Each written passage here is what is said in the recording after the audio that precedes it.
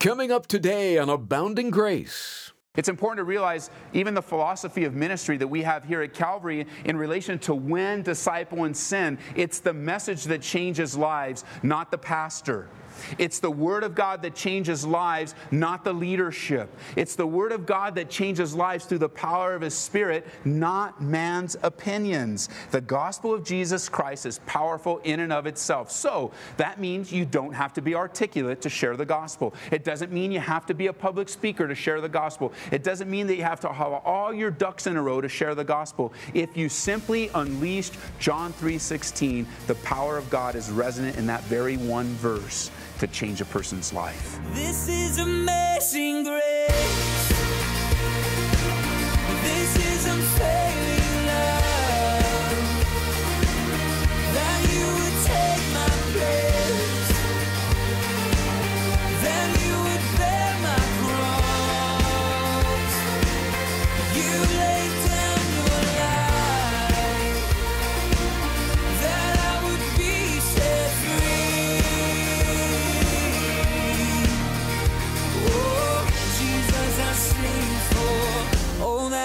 Done for me.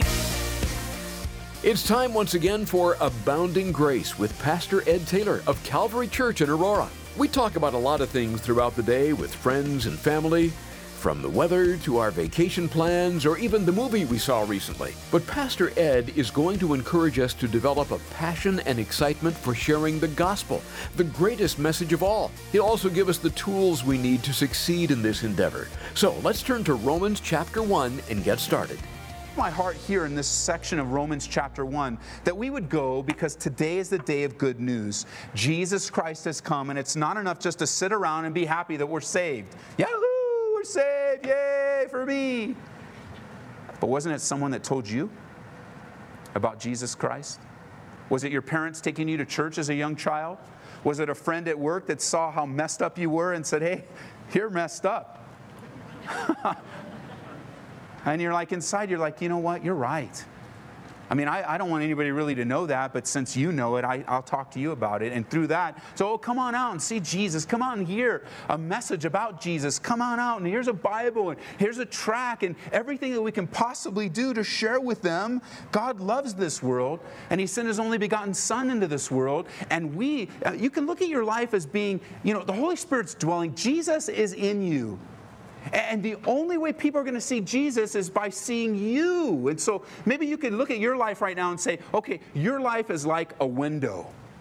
And they see through your life, and what they see through your life is they see Jesus, or our windows are so dirty that they don't see anything at all.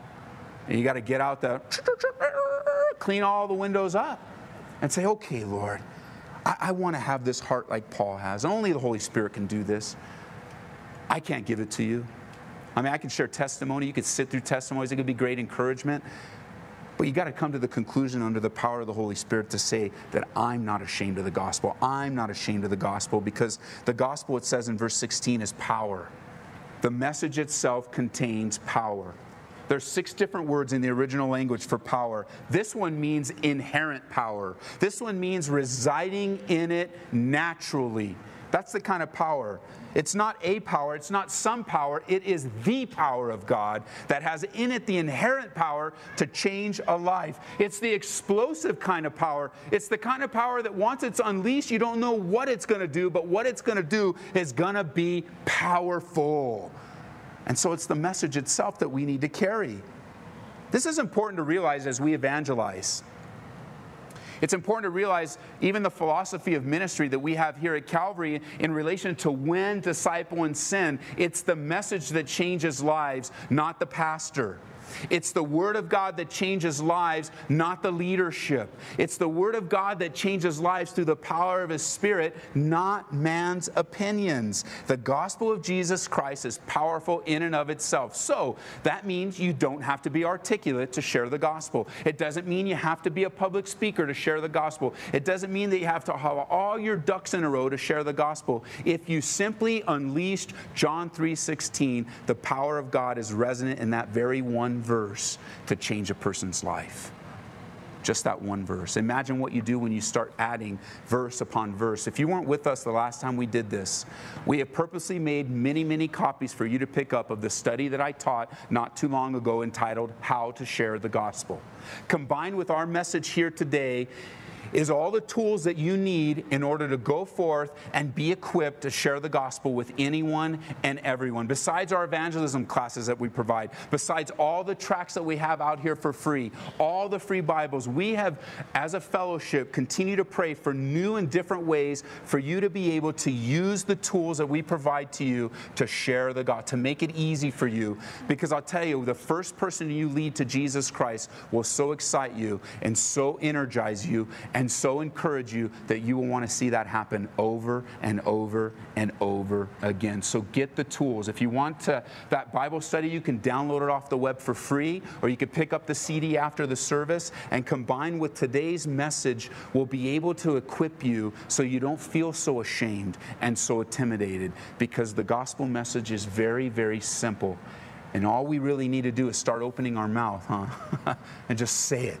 Just get through that big barrier. You know how your palms start sweating and your heart starts beating and you're like, I don't know what to say. Just say something. Look at someone at work and just talk about the things that are going on in their life. Talk about whether they have a relationship with God. If you really want to get the conversation on a spiritual level, just mention the word sin in any sentence. So what do you think about the Broncos? I wonder how many sinners are on that team that need the gospel. I mean, you could take anything, and once the word sin is mentioned, then it opens everything, and the conversation actually comes to your playing field, you realize. Because now you can begin to talk about spiritual matters. You can begin to talk about, isn't it so discouraging, all the junk that we're seeing in TV today, all the movie stars that kids are looking up to, all the rock stars are kids. I mean, it's just, there's sinful lifestyles, and you begin, because it bums me out, so I think I can have a conversation. It bums me out when I read about this such and such person, and these kids doing this because of some song, and just the depravity of the world today. And I think we can relate, because I think a lot of people are bummed out by that. And then you can take that and turn it to how God has made a provision for people to get out of the darkness of this world, have the blinders of their eyes fall. I mean, you could take it anywhere. You just got to open your mouth. Once the mouth is open, then the Holy Spirit could even, I don't know what to say, Pastor Ed. I've tried sin before, and they've clobbered me, man.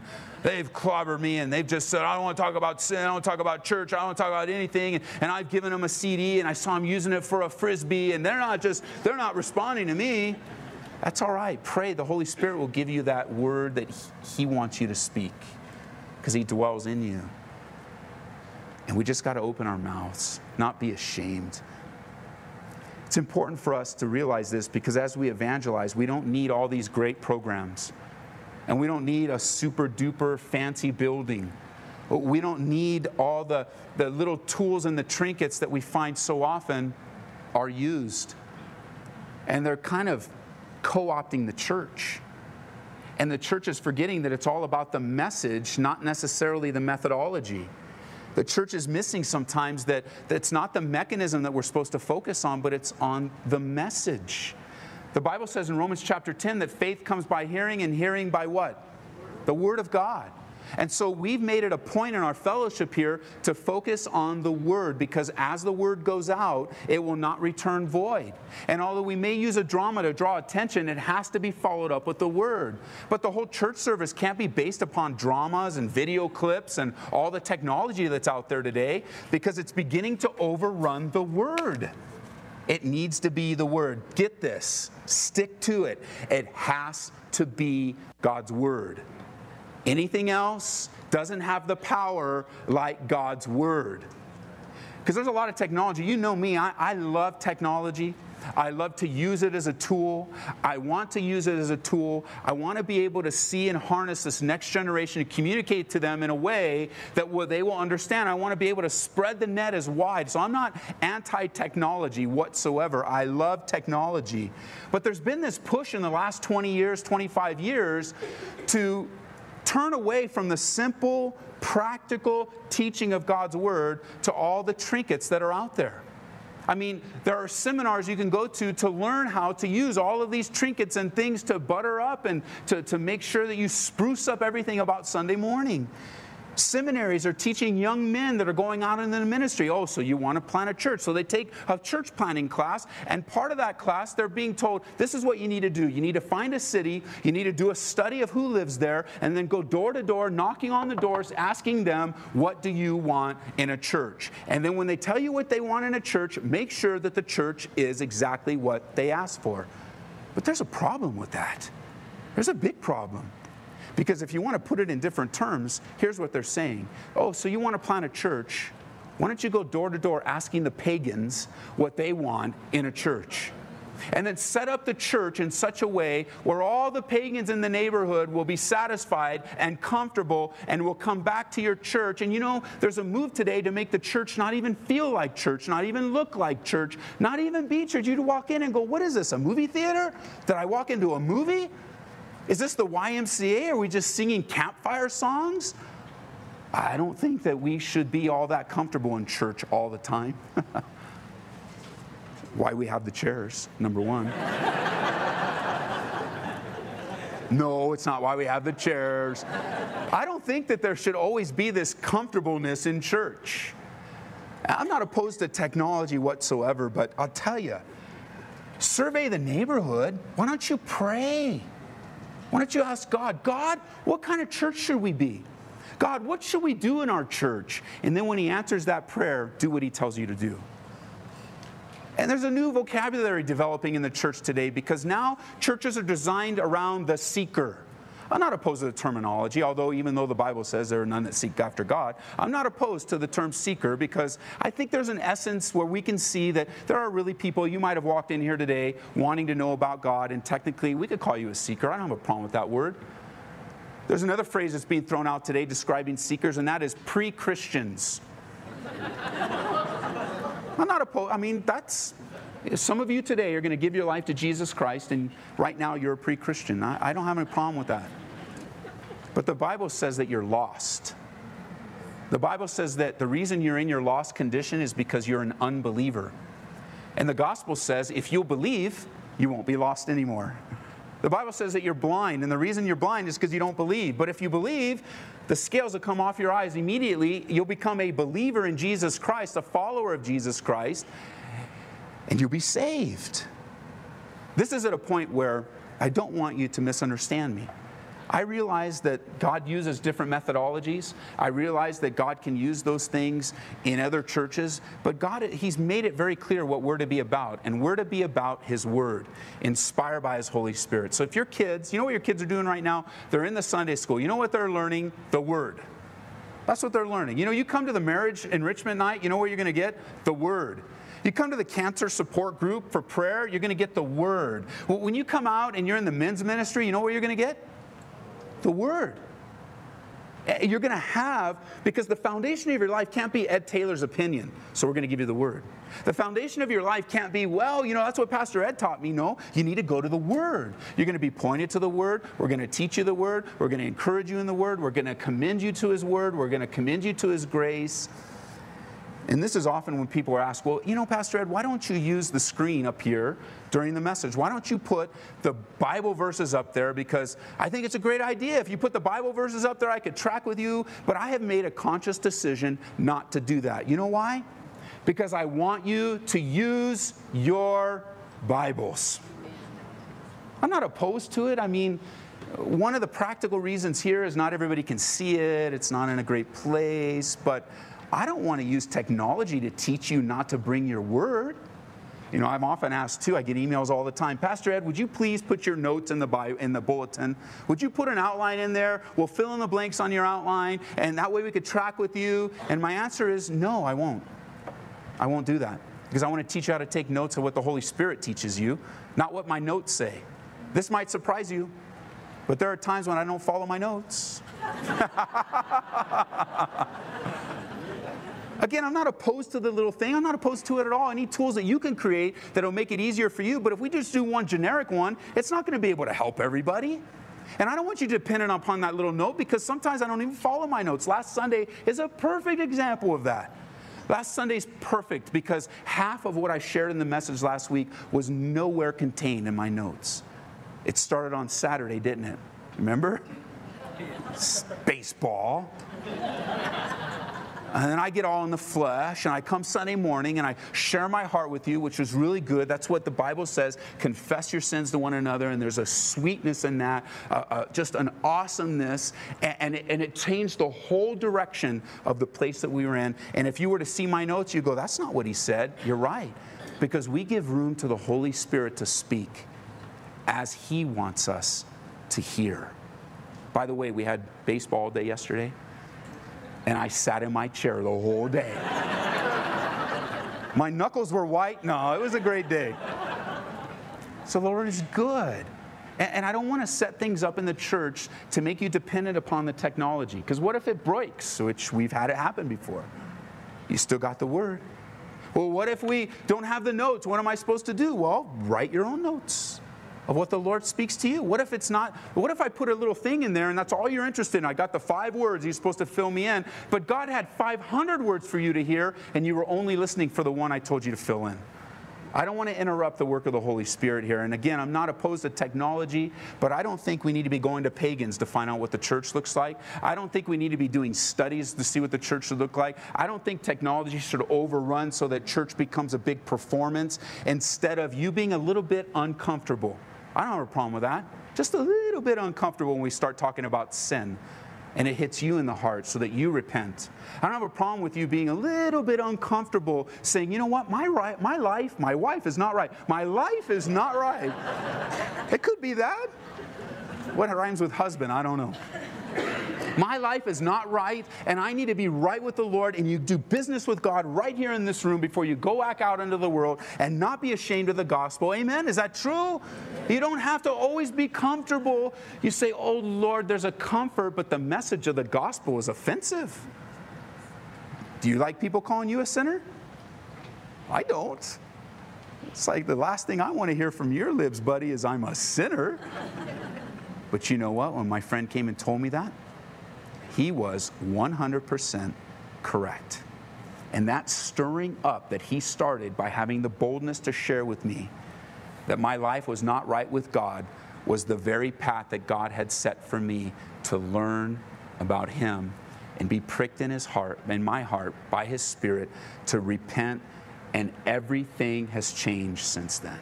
I've been born again. And I needed to be born again. And some of you might be in this room and you need to be born again. And I pray that we have the kind of atmosphere in this church where, sure, the gospel's fun, it's funny at times, but it'll also make you very uncomfortable when you realize that your life is not right with God. But then God rushes in that uncomfortable feeling and he says, I want to bring comfort to you because now your life can be changed and I've made provision for you. You don't have to hide behind addiction anymore because what you're doing is a sin.